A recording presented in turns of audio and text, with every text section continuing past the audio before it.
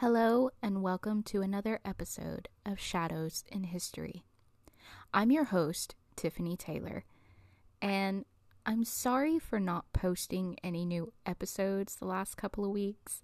I was sick with my allergies for those couple of weeks, and I lost my voice for one whole week, so there was really no point in trying to make an episode. And I couldn't believe it happened in October. I mean, this is prime spooky month, so that's just my luck. But I am here now and ready to give you a new episode all about an urban legend in Connecticut. And I'm so excited to share this with you, and I hope you enjoy it. So let's dive in. When she was alive, Hannah Cranna was known as the Wicked Witch of Monroe, a reputation that continues to follow her over 150 years after her death. Unlike other supposed witches, the story of Hannah Hovey, who apparently picked up the nickname Hannah Cranna while she was still alive, doesn't culminate at the end of a hangman's noose or in ashes around a stake. She lived a fairly comfortable life on her property near Cutler's Farm Road in Monroe, dying of natural causes at the age of 77. But obviously, her life wasn't exactly ordinary, or she wouldn't have been known to this day for allegedly dabbling in the black arts. According to most accounts, her reputation as a witch didn't begin until the demise of her husband, the good Captain Joseph Hovey, an event with which Hannah was rumored to have somehow been involved. The tale goes that one night Captain Hovey went out for a simple walk and somehow toppled over a cliff, resulting in his untimely demise. Not believing that Captain Hovey could have been the victim of an unfortunate accident, whispers started that Hannah had somehow bewitched him, causing him to become so dazed and confused he inadvertently fell to his death. Hannah, whose shrewish behavior apparently hadn't exactly endeared her to others while Captain Hovey was alive, became even more loathsome after she became a widow. She often insisted that her neighbors give her free food and firewood, and if they didn't immediately comply, she relied on her witchy reputation to threaten them. When one local farmer's wife allegedly tried to deny her a fresh-baked pie, Hannah cursed her, so the story goes, and the poor woman was never able to bake again. Another story tells of how after catching a man fishing for trout in a brook on her property without her permission, Hannah laid a curse on him and he never caught another fish. Over the years, other such incidents demonstrating her otherworldly prowess supposedly occurred, solidifying her infamy with and power over the locals.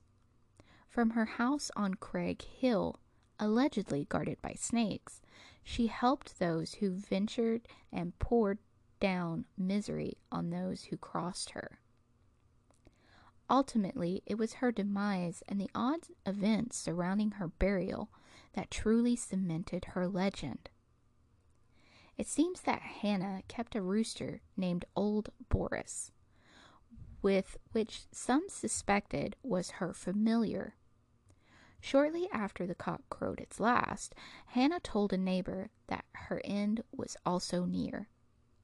Quote, "My coffin must be carried by hand to the graveyard," she instructed, "and I must not be buried before sundown." Hannah Cranna died the next day. As it was snowing heavily, the locals decided that rather than follow her instructions, it would be easier to pull her casket across the snow on a sled. But as the procession started towards the cemetery, The coffin came off the sled and slid all the way back to her front door. They tried again, but met with more trouble. Rather than further incur the supernatural wrath of Hannah, they decided to just carry her to the graveyard.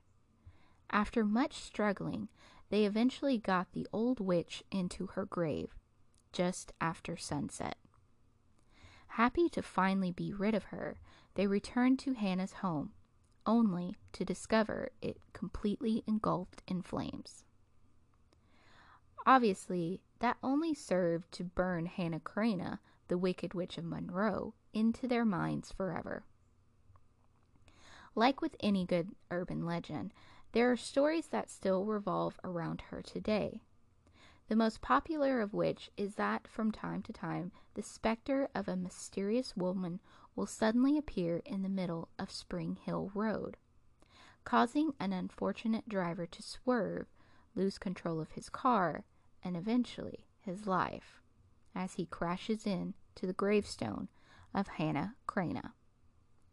Of course, Hannah's gravestone is up on a hill overlooking the road and would require a spectacular aerial crash that would put Evel Knievel to shame. But why let that get in the way of a good urban legend, right? If you would like to visit Hannah Crana's gravesite, you can visit her at Gregory's Four Corners Burial Ground, and it's located on Spring Hill Road in Trumbull, Connecticut, right on the border with Monroe. It is near the junction of routes 111 and 25. As mentioned, Hannah Crana's white gravestone is right at the front of the cemetery, very close to the street. It is open to the public, but like with any cemetery, it is suggested to be respectful during your visit. There's no formal entrance or parking area. The road is a bit busy, so be careful where you leave your vehicle.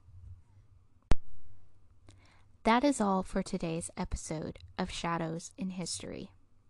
I'm your host, Tiffany Taylor, and if you would like to connect with me and share any of your own personal stories or have an idea for any upcoming episodes, I will leave my email in the description and you can contact me.